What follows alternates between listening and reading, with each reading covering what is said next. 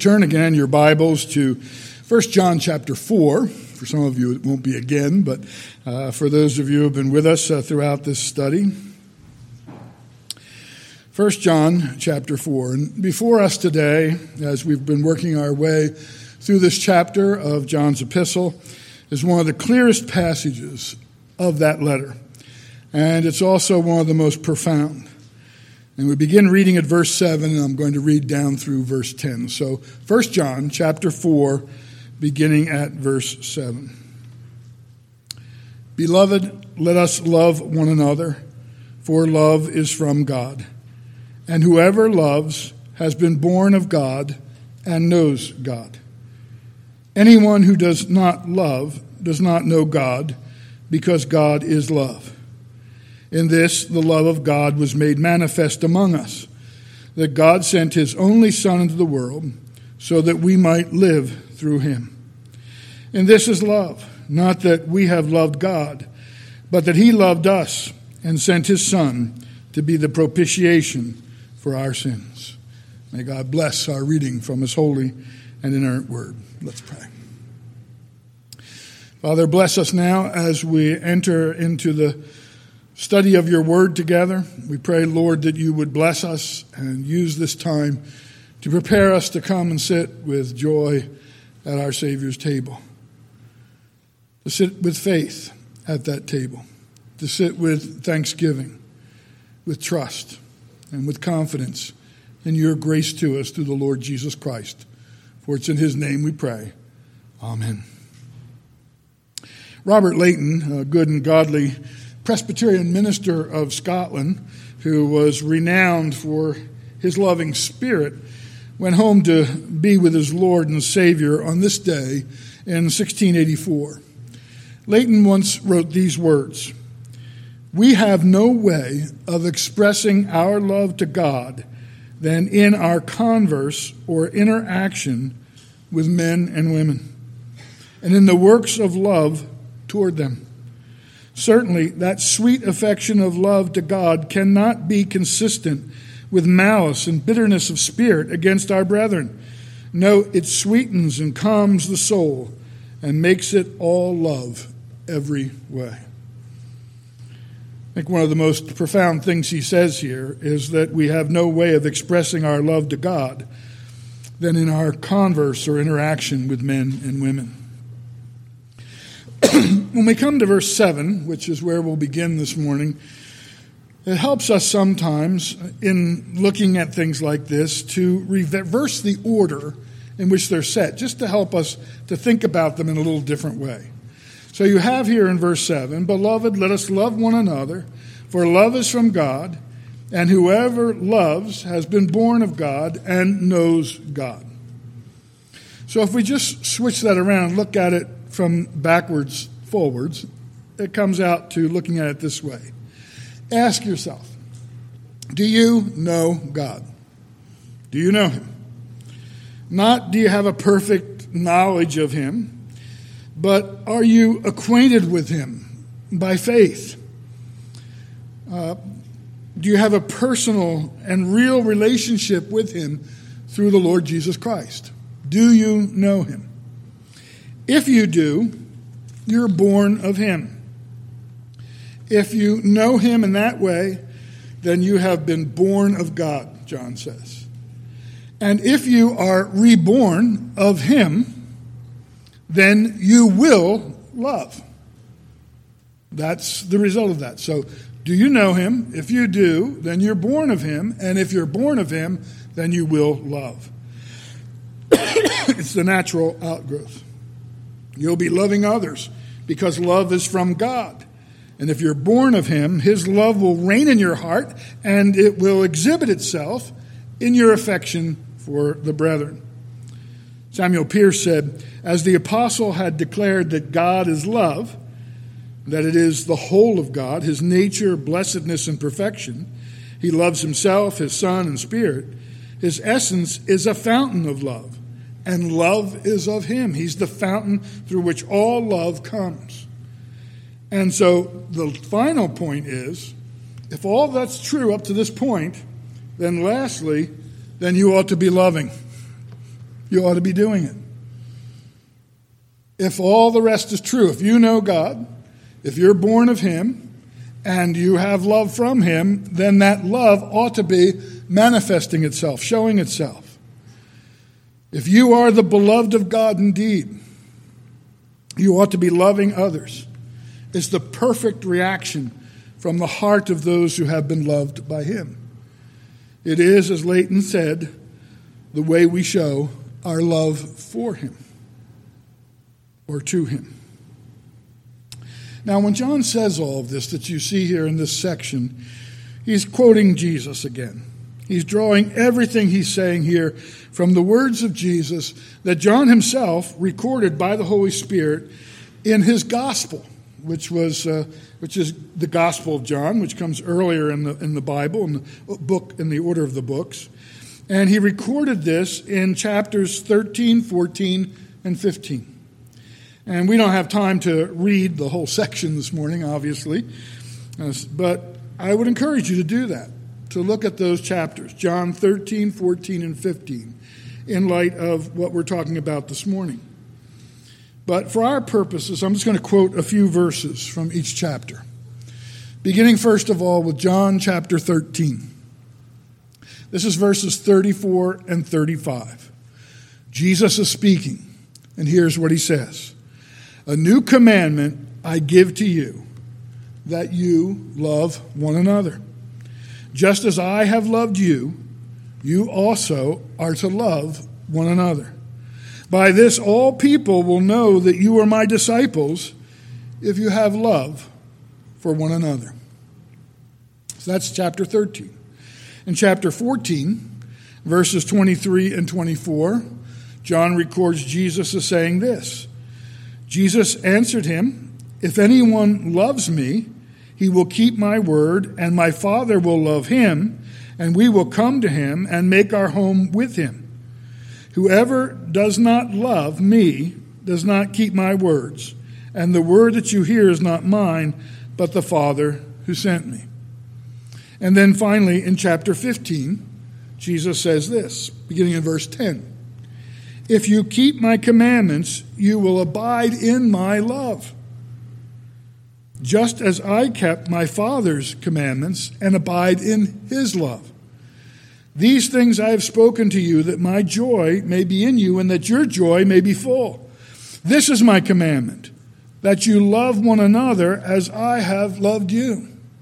Now, when you see the testimony of all that from the mouth of Jesus Christ, you can understand very easily why John says what he does in his epistle when he talks about the fact that love is from God. And if you're born again, if you really belong to the Lord, if you know him, then you not only have love, but you will show that love because love is from him. John sums all this up at the end of his epistle, at the end of this chapter, rather, as the chapter continues, in chapter 4, verse 21, where he says, this commandment we have from him, whoever loves God must also love his brethren. And that summary really picks up exactly what Jesus was saying in where it's recorded for us in John 13, 14, and 15. Now, we're going to have an occasion to expand on this whole concept as we move forward in this chapter. But we're not going to do that this morning because I want to spend the remainder of our time looking particularly at verse 9. I'm not saying that what we've talked about here is not important. We're going to come back and expand that a little bit. But I want to concentrate on verse 9 because of our preparation for the Lord's table this morning. Verse 9 here, 1 John 4:9 says this. In this, the love of God was made manifest among us, that God sent his only Son into the world so that we might live through him. Pierce, who is a Bible commentator, says this. If God will love, he must have an object for his love. The object must have existence before him, or he cannot exercise his love thereon. It must therefore be that Christ, the God-man, and the elect in him must have existed in the divine mind as an object of everlasting love before all time.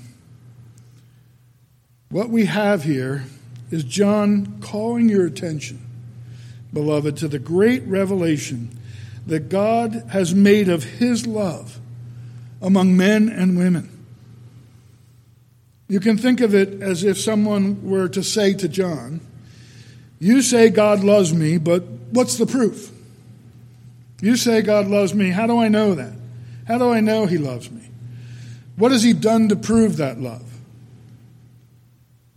And here's John's answer. In this, he says, the determined, deliberate judgment of God to love you has been made evident. But it's not in these things. It's not that he pretends you're good when you're not. That's not how he shows you love. That you're not really good, but he pretends like you are so that he can love you. It's not that he makes deals with you and shows you favor in exchange for promises, where you say, Lord, if you'll just get me out of this trouble, I'll go to church every day for the next 10 years. That's not the kind of love he shows. It's not that he makes you wealthy and healthy according to your will and your fancy. That's not the kind of love. That's not the way he displays his love. It's not by his violating all righteousness and justice, by letting everyone enjoy heaven in the end. It's none of those things, John says. The proof is manifested, it is made clearly evident in this, that God sent his only Son into the world so that we might live through him. In this is love, says John. And this is the evidence, the manifestation of God's love for you. That not that we loved God, but that he loved us and sent his Son to be the propitiation or the payment for our sins. And three things, there are many more than three, but we want to look at three things this morning that highlight this manifestation of his love. First, John says here that he sent or gave his only Son. There is none, beloved, like the Lord Jesus Christ. Your Savior is unique in every possible way. From his place in the Godhead to his character and his attributes. He is very God of very God, very man of very man. He's not one of many, and he's not even one of a few. He is, as the Son of God, the only Son of God in that sense. Paul said to Timothy in 1 Timothy chapter 6, beginning in verse 13, this, I charge you in the presence of God who gives life to all things, and of Christ Jesus, who in his testimony before Pontius Pilate made the good confession, to keep the commandment unstained and free from reproach until the appearing of our Lord Jesus Christ, which he will display at the proper time, who is the blessed and only sovereign, the King of kings and Lord of lords, who alone has immortality, who dwells in unapproachable light, whom no one has ever seen or can see. To him be honor and eternal dominion. It's that Son, the one described like that he sent into the world that you might live. This glory that Paul gives to Jesus by God the Holy Spirit clearly sets him apart from all others. Jesus is the only Son of God in this holy and unique sense that John is referring to here. One day, you may recall, Jesus took James and John and Peter up into a mountain to pray. And while he was praying, the appearance of Christ's face changed, and his clothing became dazzling white. We read about it in Luke chapter 9 and beginning in verse 30. And behold, Luke says, 2 men were talking with him, Moses and Elijah, who appeared in glory and spoke of his departure, which he was about to accomplish at Jerusalem. Now Peter and those who were with him were heavy with sleep, but when they became fully awake, they saw his glory and the two men who stood with him. And as the men were parting from him, Peter said to Jesus, "Master, it is good that we are here. Let us make 3 tents, one for you and one for Moses and one for Elijah," not knowing what he said. As he was saying these things, a cloud came and overshadowed them, and they were afraid as they entered the cloud. And a voice came out of the cloud saying, "This is my son, my chosen one. Listen to him." And when the voice had spoken, Jesus was found alone. Jesus was found alone. So here on this mountain, Elijah and Moses appear with Jesus. And there are those who make the contention that Jesus was just a great prophet like Moses was. He just came in a different time in the spirit of Jesus like Moses himself was. But this scene puts that to rest. There's no correlation here between the two. Jesus is the one whose countenance has changed. And when the Savior said, or when God from heaven says, "This is my son, my chosen one, hear him," and the cloud clears, there's only one standing there. And it's your Savior. There's no one like him. He is the only Son of God in that sense.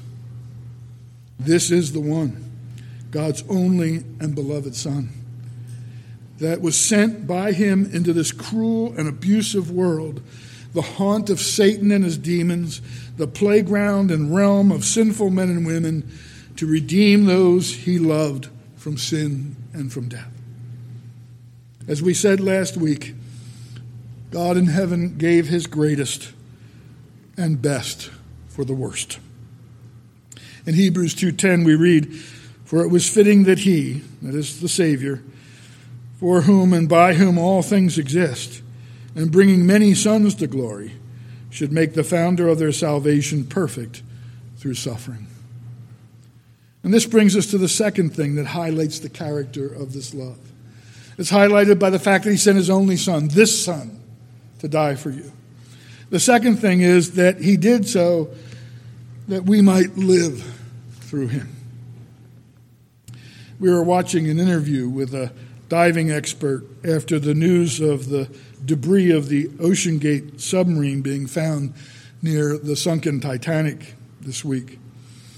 And it was a former Navy man, and he made a comment, and he used an illustration just as the interview was closing. And the interviewer missed it, I think, because they were looking for the next thing to say. She had asked if death had come instantaneously. And the experienced submariner replied, yes. And the reporter turned away, saying that she was glad to hear that and talking over the man's final explanation. And he was saying that at that depth, the implosion would have been instantaneous. And then he held up a small square, about this big. And he said that in seconds, the crushing pressure would have reduced them to about this size. And the picture disappeared off the screen.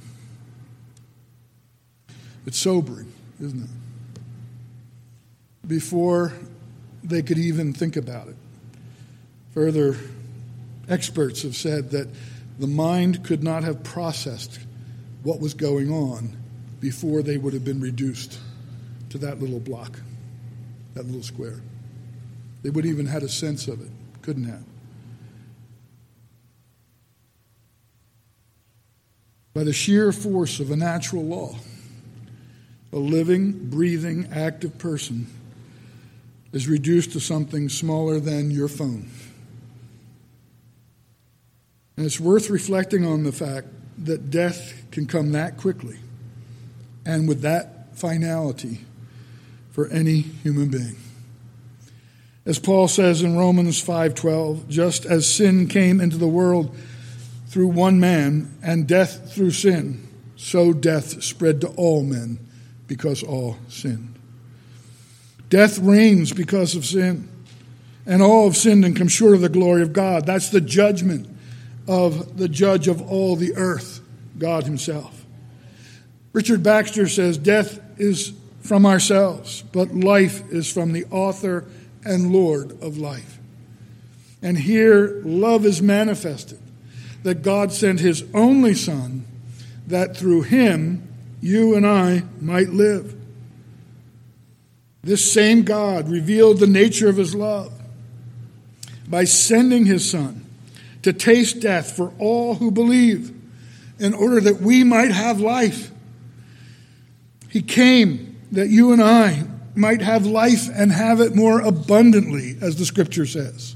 As pinching and dry and empty as death brought on by sin is, the life brought on by Jesus Christ to the believer is infinitely more free, infinitely more fertile, infinitely more full.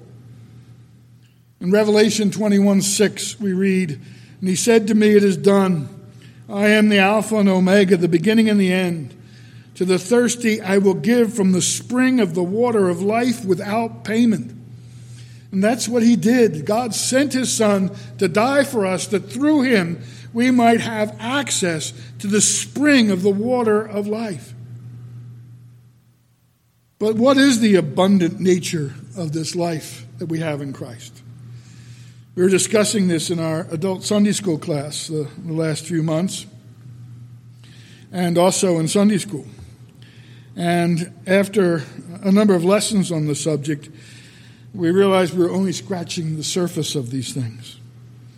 One minister of the gospel described heaven as your escape to the happiness of the saints, to the society of angels, to the festival of celestial joy, to the delights of contemplation, to the presence of God, there to see and taste the riches of his goodness.